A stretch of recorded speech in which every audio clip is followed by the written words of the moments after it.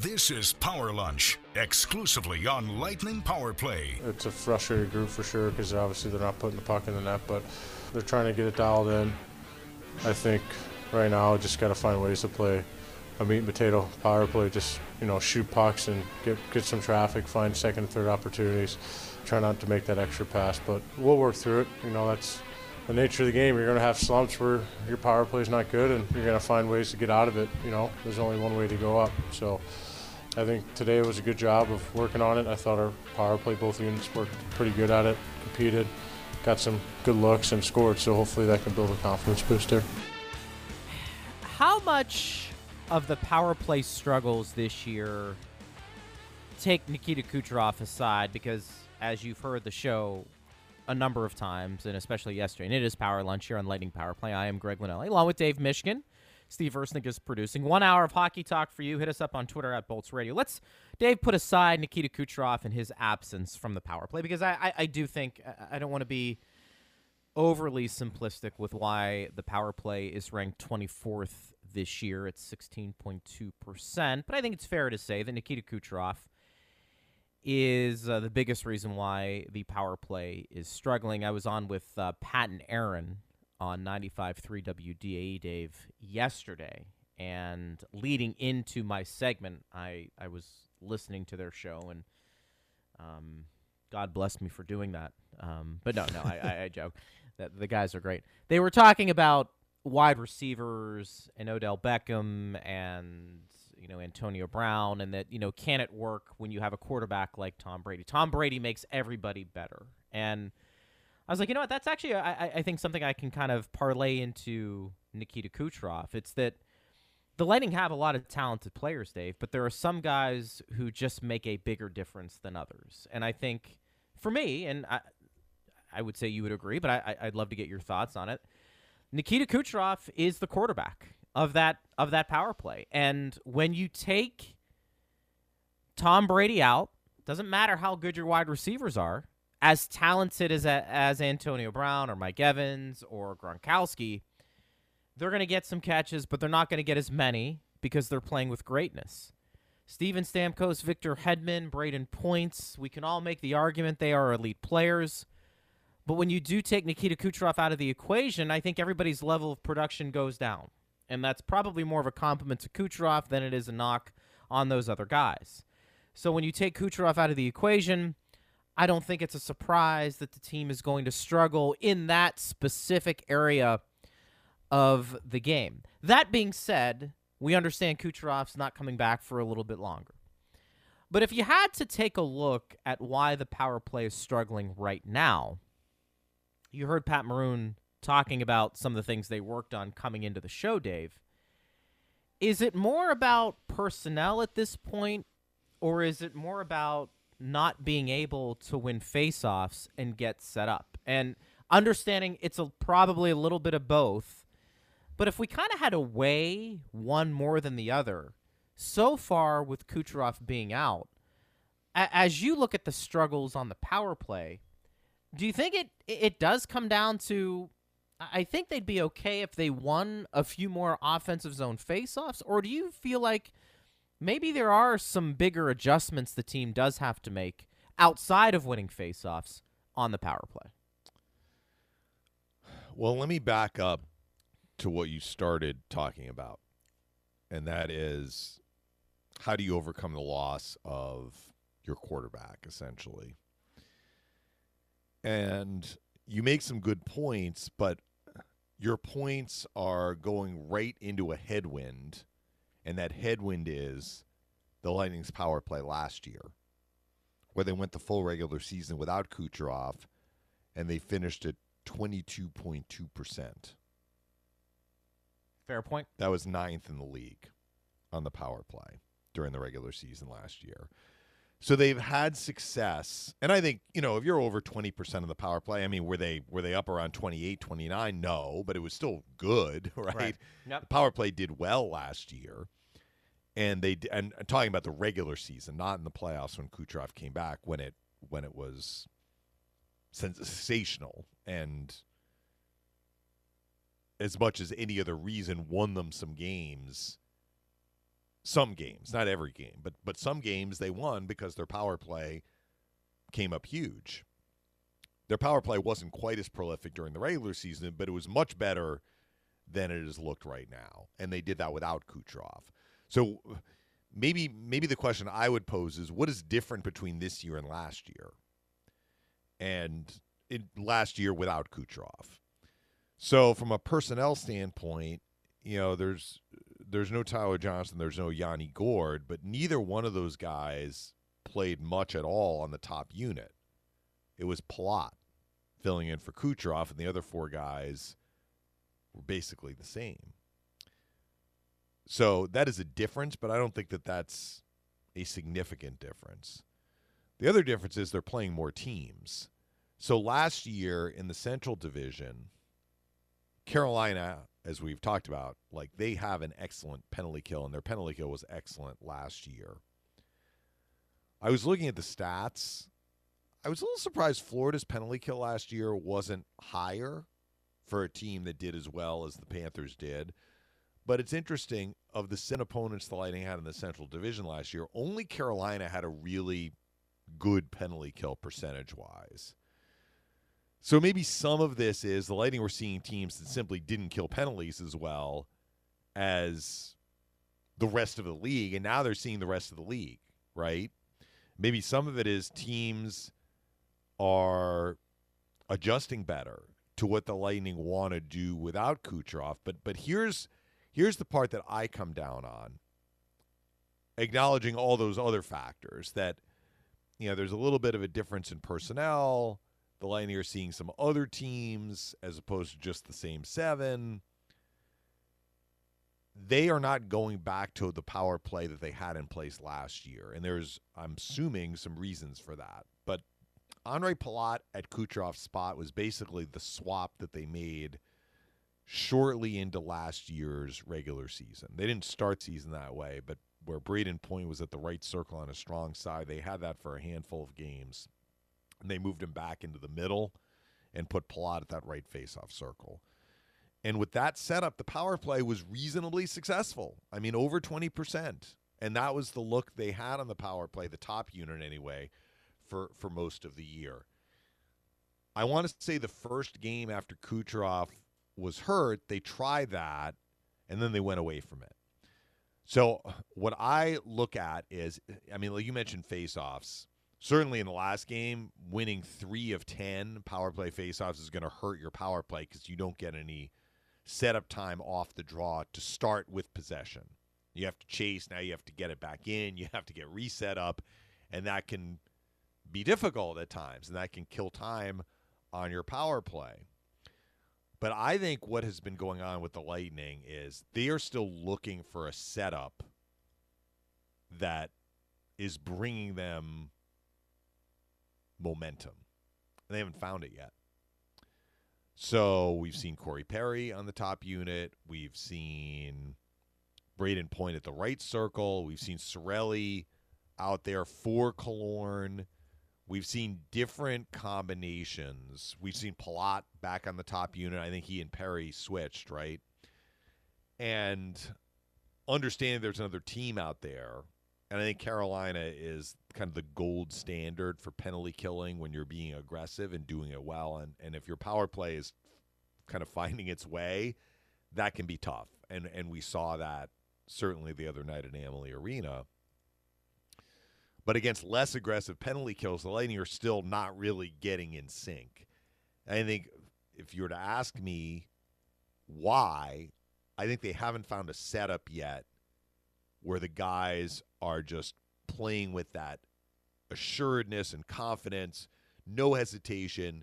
You know where you're going and what you're doing with the puck before it even reaches your stick. And so that then falls on Jeff Halpern, who coaches the power play, to put guys in positions where they can have success and start to build some confidence. This is not a confident power play right now. And a power play that is not confident isn't going to look good. I don't care what power play it is. Hard to imagine the Washington Capitals power play ever lacks confidence, because it seems like every time the Lightning see the Caps, their power play is buzzing. but every power play goes through it. You watch the Penguins a lot, Greg. I'm sure there have been times, and there have been years where the Penguins' power play hasn't looked very good, even though they would have like Crosby and Malkin and Letang and these high-skill guys out there. When your power play struggles, it's like It's contagious. like it's like self-perpetuating or whatever. You know, it gets worse because guys start to lose confidence, and when you lose confidence, you become more hesitant, which makes it easier on the penalty kill teams. And the opposite is also true. When your power play is confident, you start zipping it around. Carolina's power play looked like a confident power play the other night. That was one thing that we were talking about yesterday. Like, Lightning's penalty kill against the Hurricanes did well to keep them off the board until the last one. But Carolina's power play, even while not scoring, the Hurricanes were zipping the puck around really confidently. Lightning didn't get many easy outs on those kills where they were just clearing it repeatedly, right? And Carolina could get nothing going. So I think that is some of it. So when we say it's a work in progress, I think the work in progress is, how are we setting this thing up? And where are we going to put guys so they have success? Braden Point at the right faceoff circle, like, that has just not provided results. Well, I was going to for the ask you. Lightning. Let's go there, Chris. Are you surprised they made that move in the first place? And how long do they go until maybe they say, look, Palat had some success there last year? And I'm not going to sit there and tell you Davey's going to replicate that success. But, I mean, we saw it improve, at least for me, an improved and harder shot from Palat from that right circle with Point in the slot. I just feel like Point is more comfortable there. Now, again, you take Kucherov out of the equation. Look, I know last year they didn't have him and they performed well. But I feel like, do you go back to maybe what worked a little bit? Understanding the confidence may be a bit shaken, but are we surprised maybe they haven't gone back to that a bit? Well, when something is not working, you do have to make changes. Now, the other thing that you could do, and look, we haven't talked to Jeff Halpern to ask him, like, you started this with Palat at the spot where he was at last year and you went away from it. Why? And he's pretty frank. I'm sure he would answer why. But if you're going to have Point at the right faceoff circle and it's not working in that the power play has not yet gotten in sync, and it's not just him, like, he's one piece of it, but that spot on the ice, the way the Lightning construct their power play, like, that player is going to have the puck a lot. Now, normally it's Kucherov, and he is so good with the puck and so deceptive with the puck that the penalty kill unit is almost frozen by him. And if they bite on a play they think he's going to make, he'll do something else and get the puck to somebody who's open. That's hard to replicate. But it doesn't mean that the Lightning can't have success if Point or somebody else is at that spot and has to handle the puck a lot, the way they work their power play. And we heard the quote from Maroon about meat and potatoes or whatever. Like, that's true no matter what your setup is. If your power play is struggling, simplifying things is a good way to get it going. So I guess we don't have an answer to this question yet, Greg. But will the Lightning's power play get going when, A, they switch up the configuration, or maybe or B, they start scoring regularly and guys start to get more confident in the way the power play is set up? You know what I'm saying? Mm-hmm. Like, if they started scoring regularly with the setup as it is configured with Hedman at the top, Stamkos at the left circle, Point at the right circle, and, Killorn and Palat, let's say, in the middle, one guy closer to the net, one guy higher in the slot. Let's say they start simplifying things, and by simplifying, I just mean, like, they're just getting pucks to the net, pucks to the net, pucks to the net. Forget about trying to set up somebody for a clean look shot. Get pucks to the net, scramble plays, rebounds, screens, meat and potatoes. And some pucks start going in for you. Maybe then the boat accelerates, right? Like, you've turned the boat, and now you can start picking up speed. because guys are feeling it? Or do you say this setup is just not in sync? Let's try something else. The problem with continually like tweaking is, guys are continually being put in new positions on the ice, right? Well, and I think it goes back to this feeling out process with the change in personnel this year. I think they are trying to still figure out, Dave, and this is why I said it may take the whole regular season for this team to feel comfortable with players performing certain roles. Now, you may say that may take too long, and Greg, they don't have enough time to figure that out, and you may be right. I think they're talented enough, Dave, to pick up points and make the playoffs along the way while still maybe trying to find the true identity of this team come playoff time. I tell you who's been a little bit disappointing on the power play, and I know he's picked up a couple of points here and there, and I think part of it was, with Kucherov out, they probably felt like he could be a guy that might be able to pick up the void, because I think he has a little bit of that creativity with the puck. He's not Kucherov. Of course, I'm not making that comparison.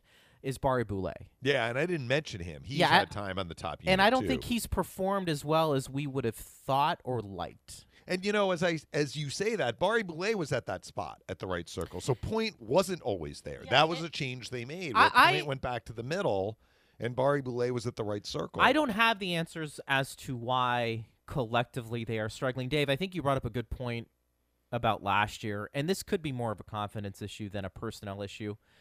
But I may go back to what they kind of did last year and just see if they can work it out. Because I think there's enough talent there for this team to be in the top 15, top 10. I mean, they showed it last year on the power play.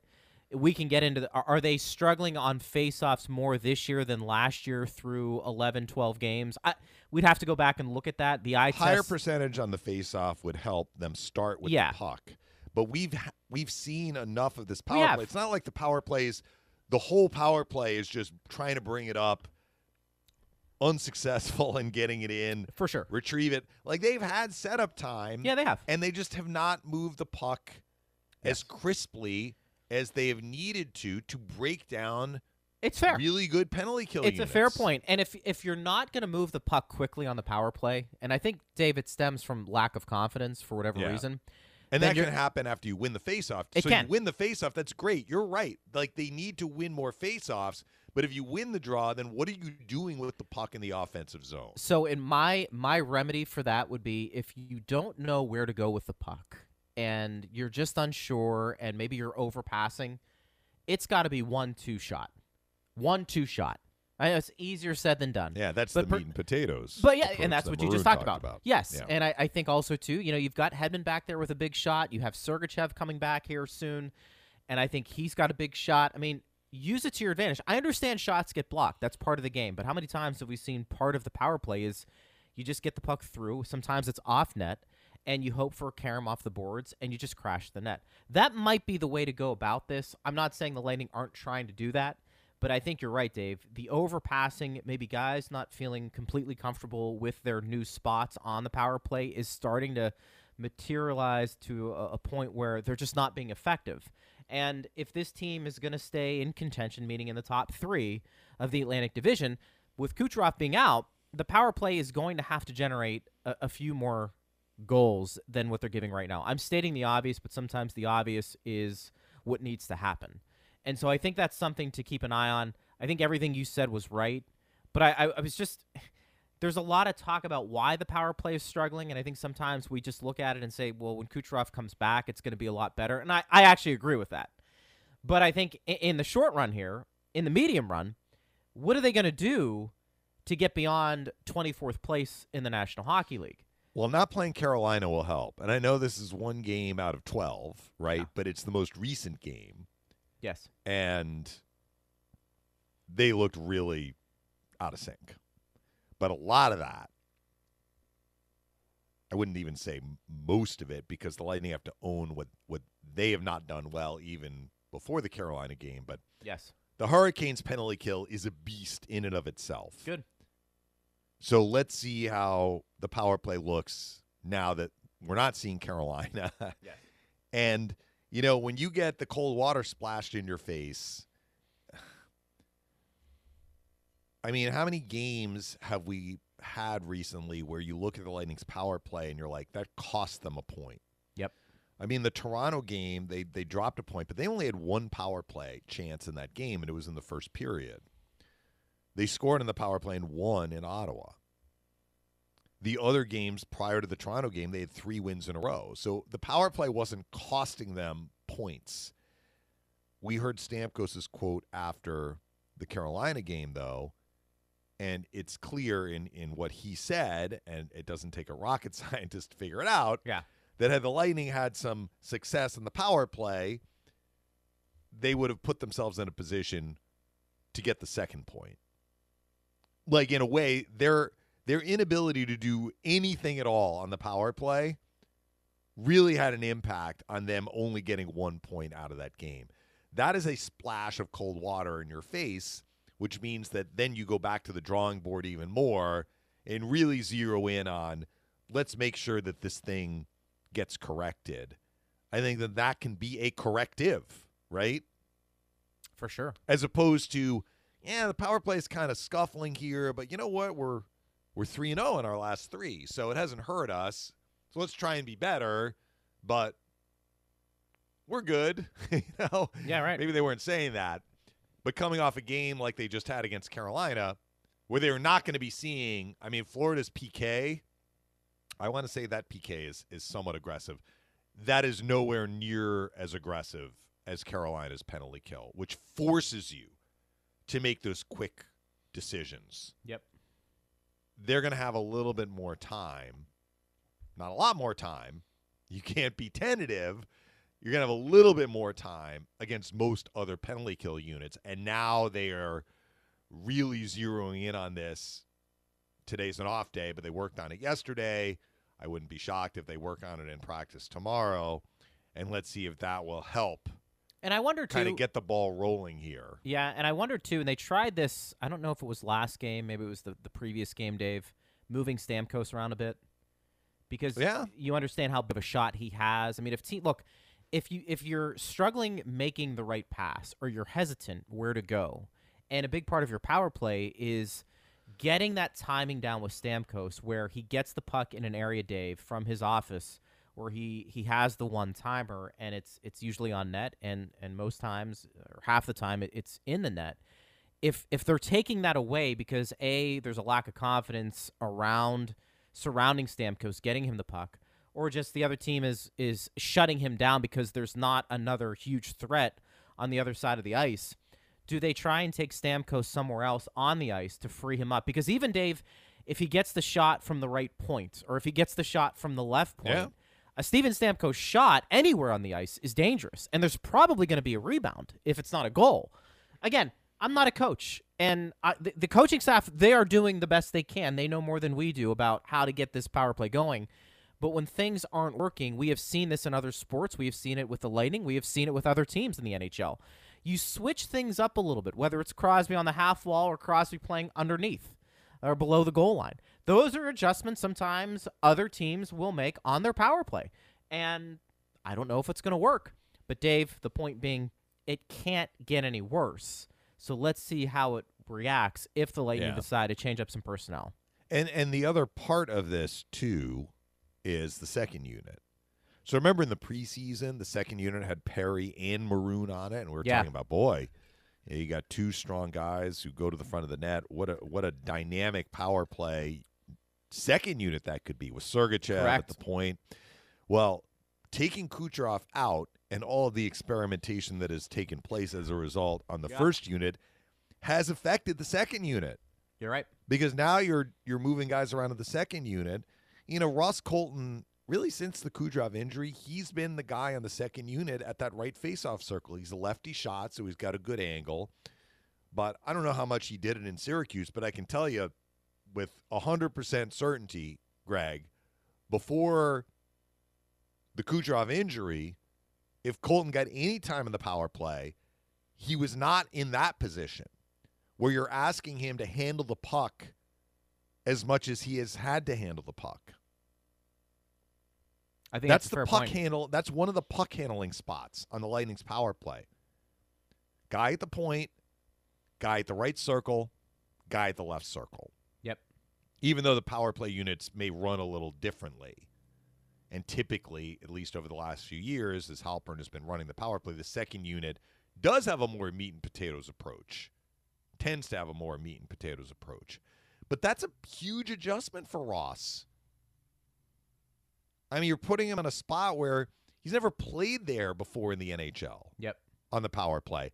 And that second unit maybe is coming out for at most a minute. Usually far less. So, I mean, that's contributing to it as well. And, again, you kind of either stick with it or you change it up. Well, and again, it goes back to a point we've made on the show. You mentioned Ross Colton. There's another young player, Dave, who is just figuring things out at the NHL level. I mentioned you've got 4 of those guys in addition to Colton who are now on a team that needs them to produce in some way. Not saying they didn't produce last year, because they did, but now you have more than one. You have more than 2. And you're replacing some really good, productive players. That's why, again, I keep going back to this theme, Dave. It's going to take some time. This Lightning team you're looking at now shouldn't resemble the one at the end of the year. You should see some improvements. But along the way, we may have patches of play where things look a little helter-skelter. They look a little off. Don't panic about that. I think in many ways, in addition to Kucherov being out, this is natural. It's just a team it's a new identity. There are a lot of core pieces here still in place, but the surrounding supporting cast has changed. Even the veterans, it has changed. And to get all of them playing well at the same time is really hard to do. And so I think we just have to give it more time, and hopefully a couple of these guys, they maybe start to break through a bit and find their role within the confines of what the team wants them to do. And I think that's something we just have to find out. Busta Beak, by the way, weighed in. We didn't get to this response yesterday, Dave, before we signed off. He said, the power play is officially a problem. 1 shot on 4 power plays is not going to cut it. They've got to find a way to get the puck to the net, simplify things, better zone entries. And yes, Greg, losing draws is a big deal if you lose enough of them. Also, overall, the puck handling has been fairly inconsistent all season. There's not much room out there against these good teams, and if you fumble the puck, back the other way we go. Happened too much the other night. Carolina gets on pucks fast. Yeah.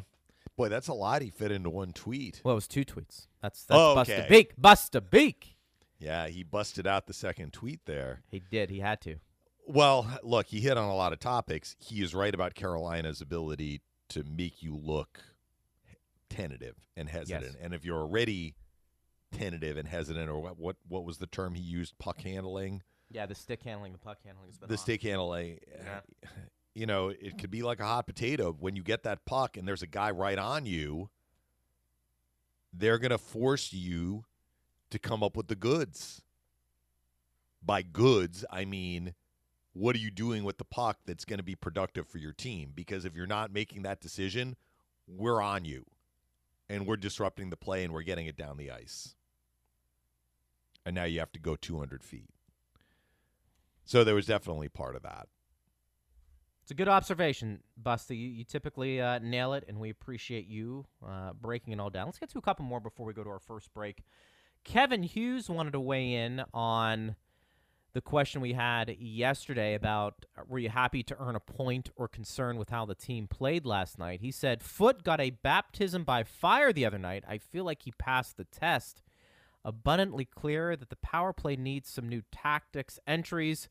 No disrespect to the rest of the team, but there's only one Cooch. Got to make the system fit the talent, boys. Well, Foote did play a lot and hung in there. I mean, I can't remember, certainly not specific plays where you might say, yeah, he had his fingerprints on that in a bad way, right? Mm-hmm.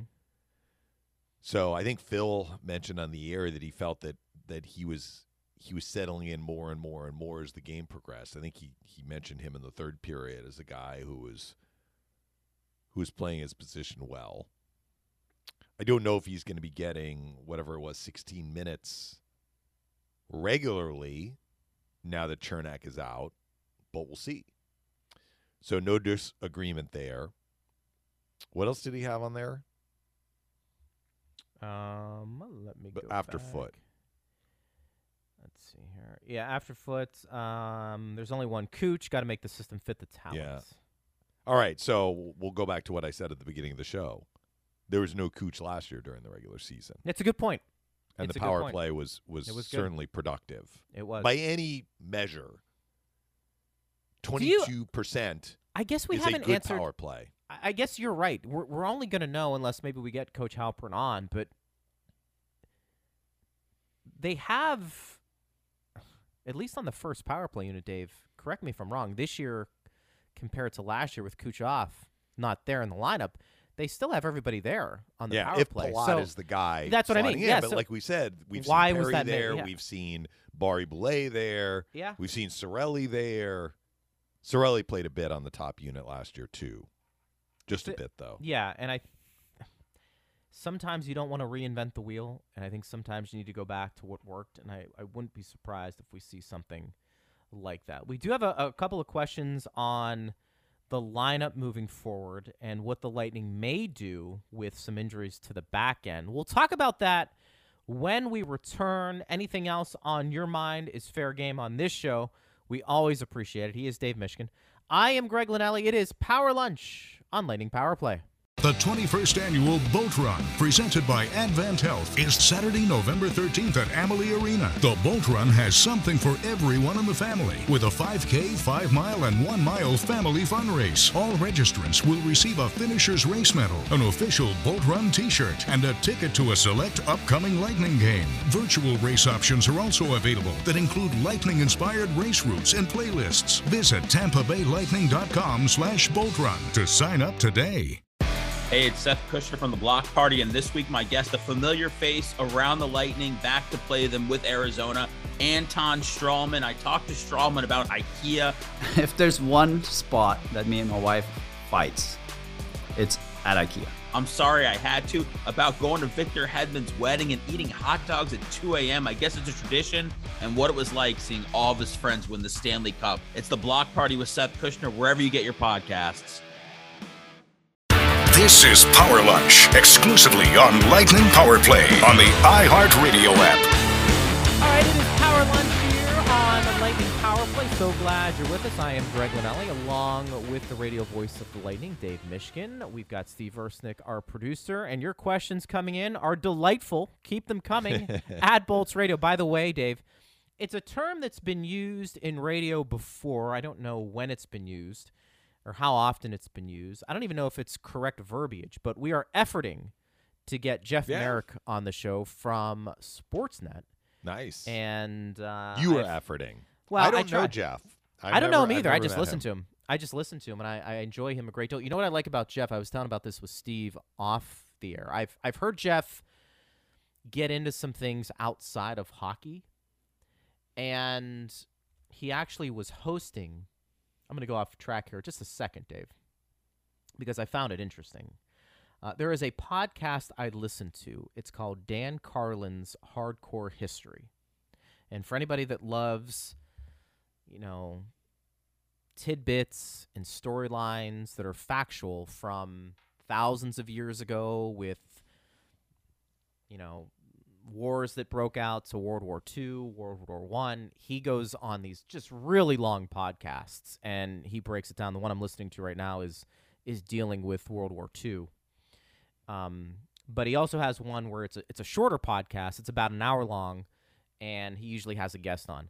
But anyways, I was listening to this podcast the other day, and Jeff Merrick was hosting it with Dan Carlin, and it was pretty cool. This was a while ago. They were talking about a number of different things about just, where we are today, COVID, how that's impacted so many people. But the point I'm saying is Jeff, I appreciate him because I think he's a pretty deep thinker too. Sometimes you get guests on, Dave, and they kind of give you the ham and egg answer. And, there's maybe not a ton of thought involved in it. Sometimes you don't need to have a ton of thought on a specific response to a question. But I feel like Jeff gives some pretty thoughtful responses when it comes to not only sports but some other things. And I always enjoyed listening to him on 32 Thoughts now with Elliot Friedman, but also in some other areas as well.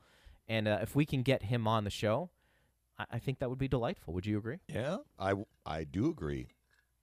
But the word that Are a you, lot of you're going to people have to use- bring out your heavy-hitting questions then. Well, you're suggesting I don't every day, Dave. Come on. Well, I know, but I- you're going to have to.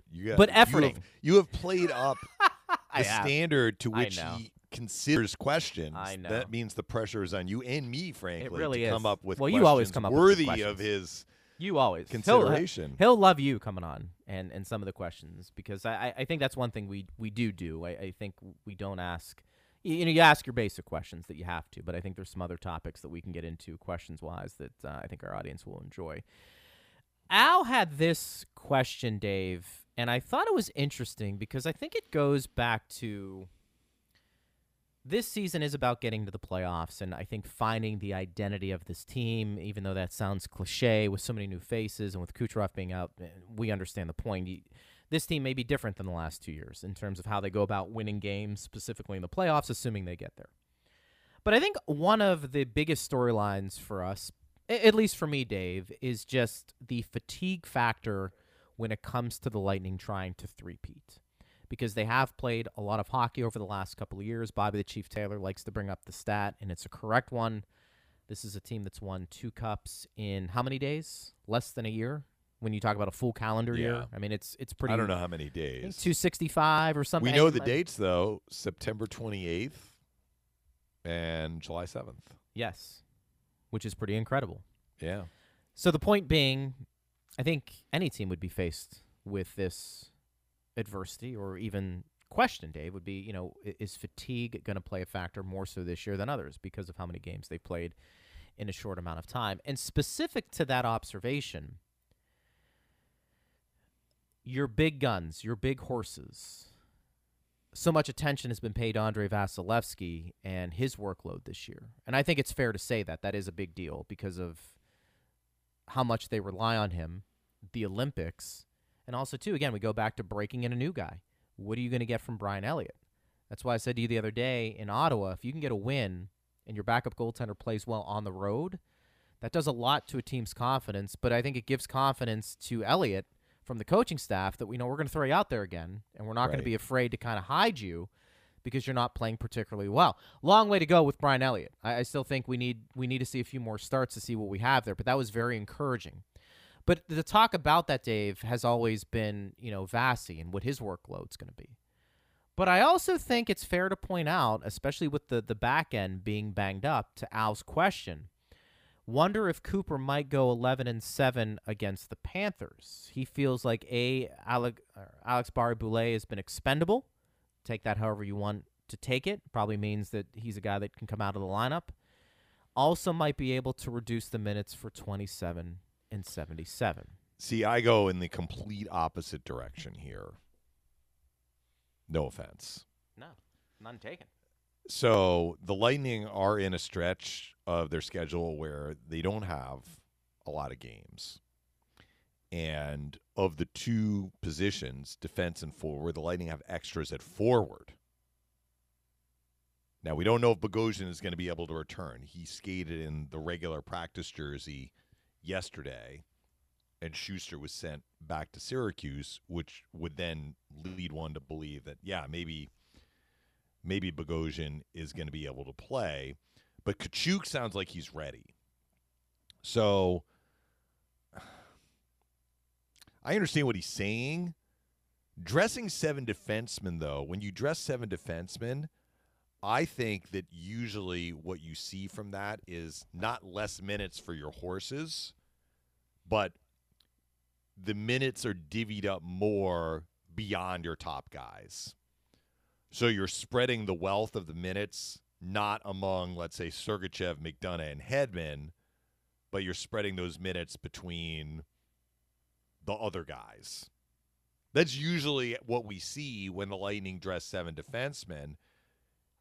And look, okay, so let me back up a bit. If you feel Bogosian is kind of almost ready, you want to put him in, what have we got? Then maybe that is a reason to go 7D, but that's not due to McDonough and Hedman's minutes.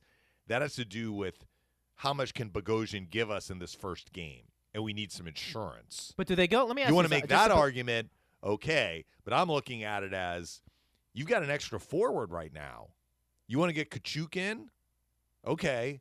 But if you're going to get Kachuk in and play 11, you're taking 2 forwards out. But I think to his point, I think it's a fair question to ask, because I think if all your defensemen, and again, we're living in a little bit of a false reality here because that's not the case. I mean, I think you're only doing this if your top 7 defensemen are healthy, and they are not right now. But let us assume that Cernak is ready to go and Bogosian is ready to go, and Sergachev obviously coming back from the suspension. Yeah. If you've got 7 defensemen like that, we've often said that I think at least their top 7 is as good as any in the league. Do you feel like your top 7 is worthy and can give you a little bit more production, however you want to define that, Dave, more so than dressing 12 forwards and 6 defensemen? Look, I'm not saying that the Lightning shouldn't or wouldn't go 11-7. John Cooper has done that. He did it. Right. He did it for half of the playoffs in 2020. The middle 2 series, the Lightning almost exclusively went 11-7 because McDonough got hurt in the first game of the Boston series, and then they went with Schenn and Coburn. Both came in, but again, that was less about the other guys. By the other guys, I mean that was less about Hedman and Cernak and Sergachev. It was more about we're putting in Coburn and Schenn, and let's make sure that neither one of them has to do more than what we're asking them to do because they haven't played much, right? But the Lightning liked that setup so much, they went with that setup all the way to the Stanley Cup final, and then eventually they went back to 12-6. I'm not disputing that. What I am saying is that going 11-7 usually does not mean that Victor Hedman plays less. And right now, the Lightning are not in a point in their schedule where they're playing 5 games in 8 nights, where you would be concerned about that. Now, the schedule does get busier as we get closer to Thanksgiving, but even still, so they play Saturday, Monday, and then 2 more days off. By off, I mean no game. There'll probably be a practice day in there and a travel day to Philly. Then you have the back-to-back over the weekend, and things start to pick up. So you want to make the argument maybe the Lightning want to go 11-7 to preserve some minutes on their D when they start playing 3 and 4. Okay, then I'm maybe a little bit more receptive to the idea. But when you go 11-7, you're adding a defenseman, you're taking out a forward. What does that mean for the forwards? Well, and I think that means Braden Point may be playing more. That means Stamkos might be playing more. That means Palat might be playing more. These guys might be going to the Olympics too. Well, and that's a fair point. I think the question I would have is what type of minutes are those guys playing compared to the defensemen? I mean, I think when we watch Hedman and McDonough, not to take anything away from Point, not to take anything away from Stamkos, because Braden Point's all over the ice. I think you could say that Hedman and McDonough and Cernak, those are hard minutes every night. Just the way they play, pucks on their stick, battling in their own defensive zone. Hedman's on the power play, on the PK. I mean, he does a lot of things. So does McDonough. Yeah. There's the shot blocking mentality. In my opinion, Dave, and I could be wrong, I think the defensemen, those guys, play harder minutes than the guys that you had mentioned. That's not to take away what those guys do on a nightly basis at the forward position. They do take on very hard minutes as well. I'm just maybe we're picking hairs here. What that tells me are a couple of things. One, it's interesting if we slide 11-7 and Bogosian is that guy. What does that say about Cal Foote in that scenario? And that may tell us a lot, may not tell us anything. But if you're going 11-7, to your point, Dave, it's extra minutes for the elite players offensively for sure. And pros and cons. I think more pros outweigh the cons in that. But I think it takes away from your analysis or your evaluation of some of the younger players who you need to evaluate and make a decision on. In other words, if you go 11-7 and you're taking a couple of those younger players out of the lineup, unless they're completely imploding, what good does that do? I'm of the opinion, Dave, that this year is about finding out what you have in those younger players. And maybe it's unfair to give them just 1 year, but these are players who've had some pretty decent seasoning at the AHL level. I think they're at an age where, they're not 20, they're not 19. These are guys that have, in many cases, before this year, some NHL experience. Now this year, all those guys do. And while Kachuk and Radish don't have as much NHL experience as Barry Boulay, who doesn't have as much NHL experience as Ross Colton, if you decide to go to that lineup, in some ways, I think it does a disservice to the development of those forwards, because I do think you need to find out what you have in those guys, because that may directly impact, Dave, in some capacity, what they may or may not do at the trade deadline. You know, if Kachuk, if Radish, if Barry Boulay, if Colton starts to pick up the slack offensively, Joseph to a lesser extent, although I think he's been very good this year, then maybe they don't do much to tinker with their lineup because they've seen those younger guys fill a defined role and excel in it.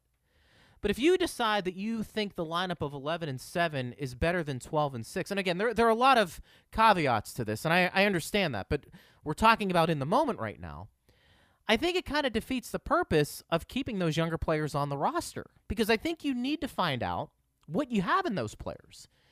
So I understand what he's saying, and I actually think it makes sense. I don't disregard that. You really think if the Lightning go with 11-7, because his point was seeing the minutes for Hedman and McDonough and Sergachev go down. Yeah. Based on the Olympics, basically. And we haven't even talked about it. Like, do you think Ryan McDonough is going to be on Team USA for the Olympics? I think he has a better than 60% chance of making it. All right. I don't know that that's as much of a slam dunk as the other two, but which is no offense to McDonough. It's just that I actually think 60% might be generous, but I mean, I think he's played so well the last couple of years. I mean, does not? I guess I'm kind of going off on a tangent here, but does that question change as it relates to McDonough if he gets that Olympic break off and he's not playing? It's a fair point. Gets 3 weeks. That is a fair point. That is a fair point, but Dave. We can get back to that down the road.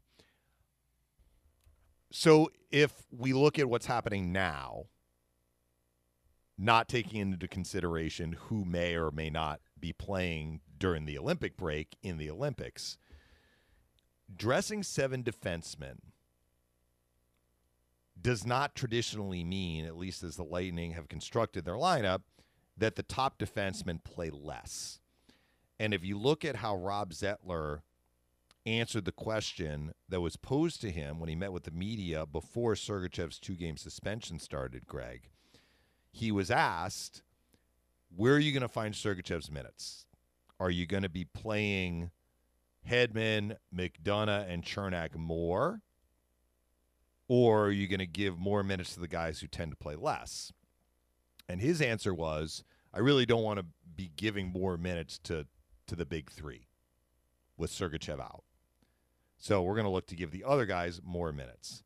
Well, did you see the ice time after the Ottawa game? Yeah, that didn't happen. I mean, Victor Hedman played like 29 minutes. Right. So when you're in the heat of battle, sometimes the best laid plans go bye-bye.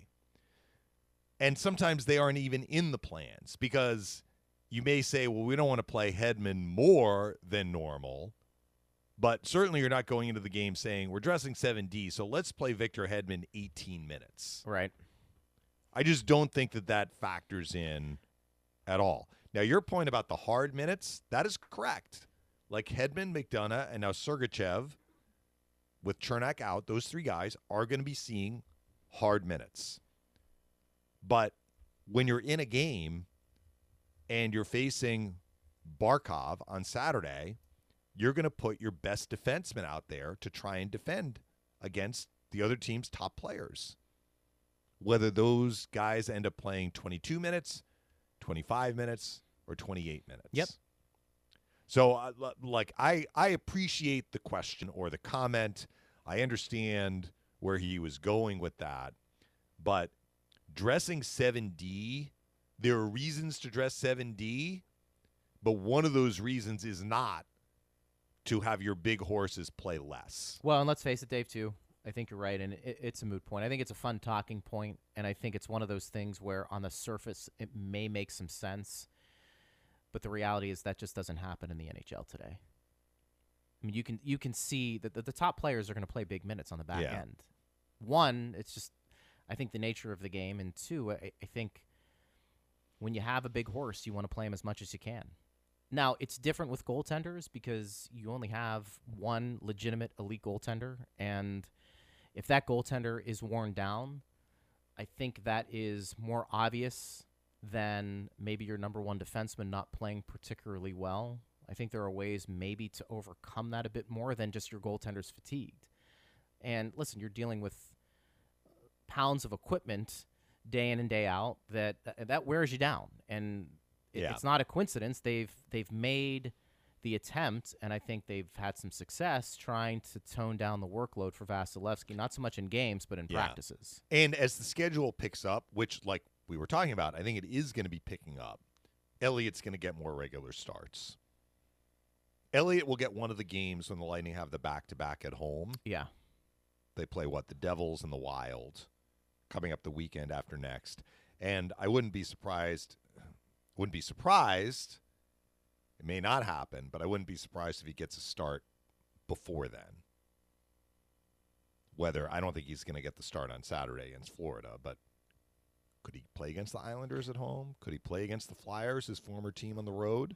This is that's a good question. That's a scenario I'm sure they're mapping out. Yeah, and the next two are the two at home back-to-back. This is a fun question, Dave, and it's one that you're just going to tear out your hair because I'm going to throw it at you. And you're going to say, oh, here we go. Here we go, Greg. I don't have much hair left as it is. You got more than I do. You got more than I do. I got to tell you that much.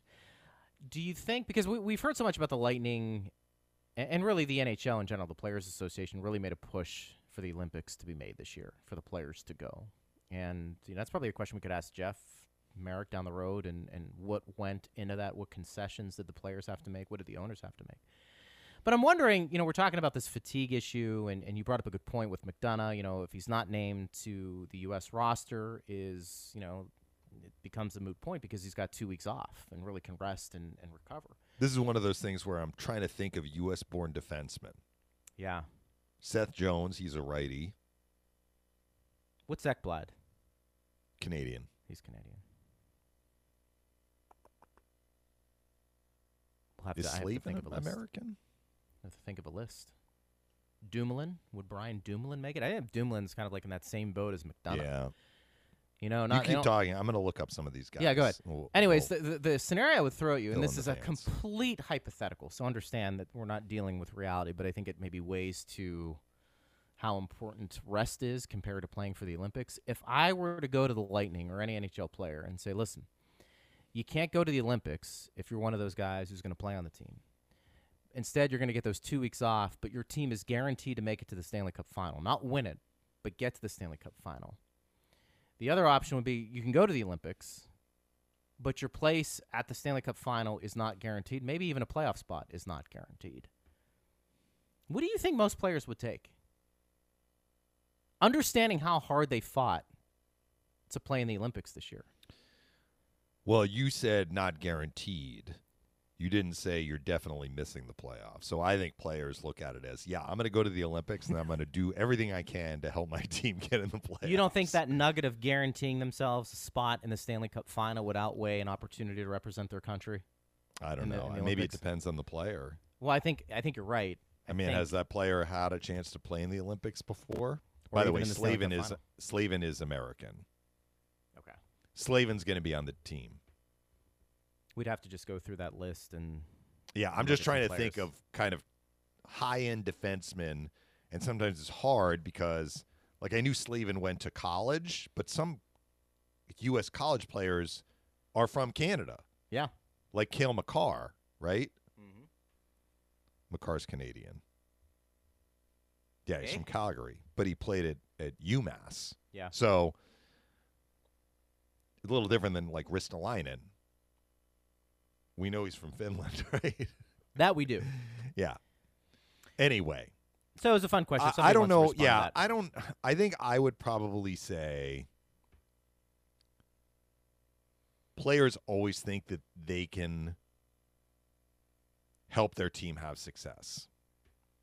So if you're leaving the door open, you're saying, I'm not going to guarantee that you're getting into the playoffs or guarantee that you're going to get to the final or guarantee that you win the Stanley Cup, but you have a shot.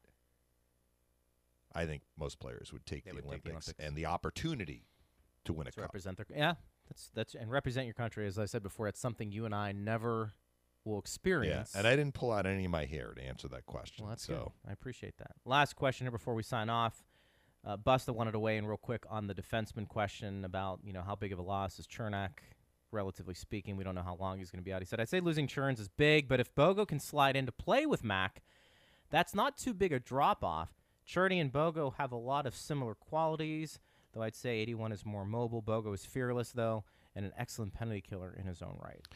Well, I don't know if it's going to be Bogosian. I don't even know if Bogosian's going to be in the lineup come Saturday. I will probably get some more information tomorrow. Yes. When the team practices, and they may run the pairs and see. But I do think that it will be an interesting question that we will get answered, and it may not be a permanent answer. We may see a rotation. Who will be playing with McDonough in that matchup situation? I would agree. Which defenseman will go on the right side when Barkov comes out, when Barzal comes out on Monday? How are the Lightning going to work that? Maybe it'll be a rotation.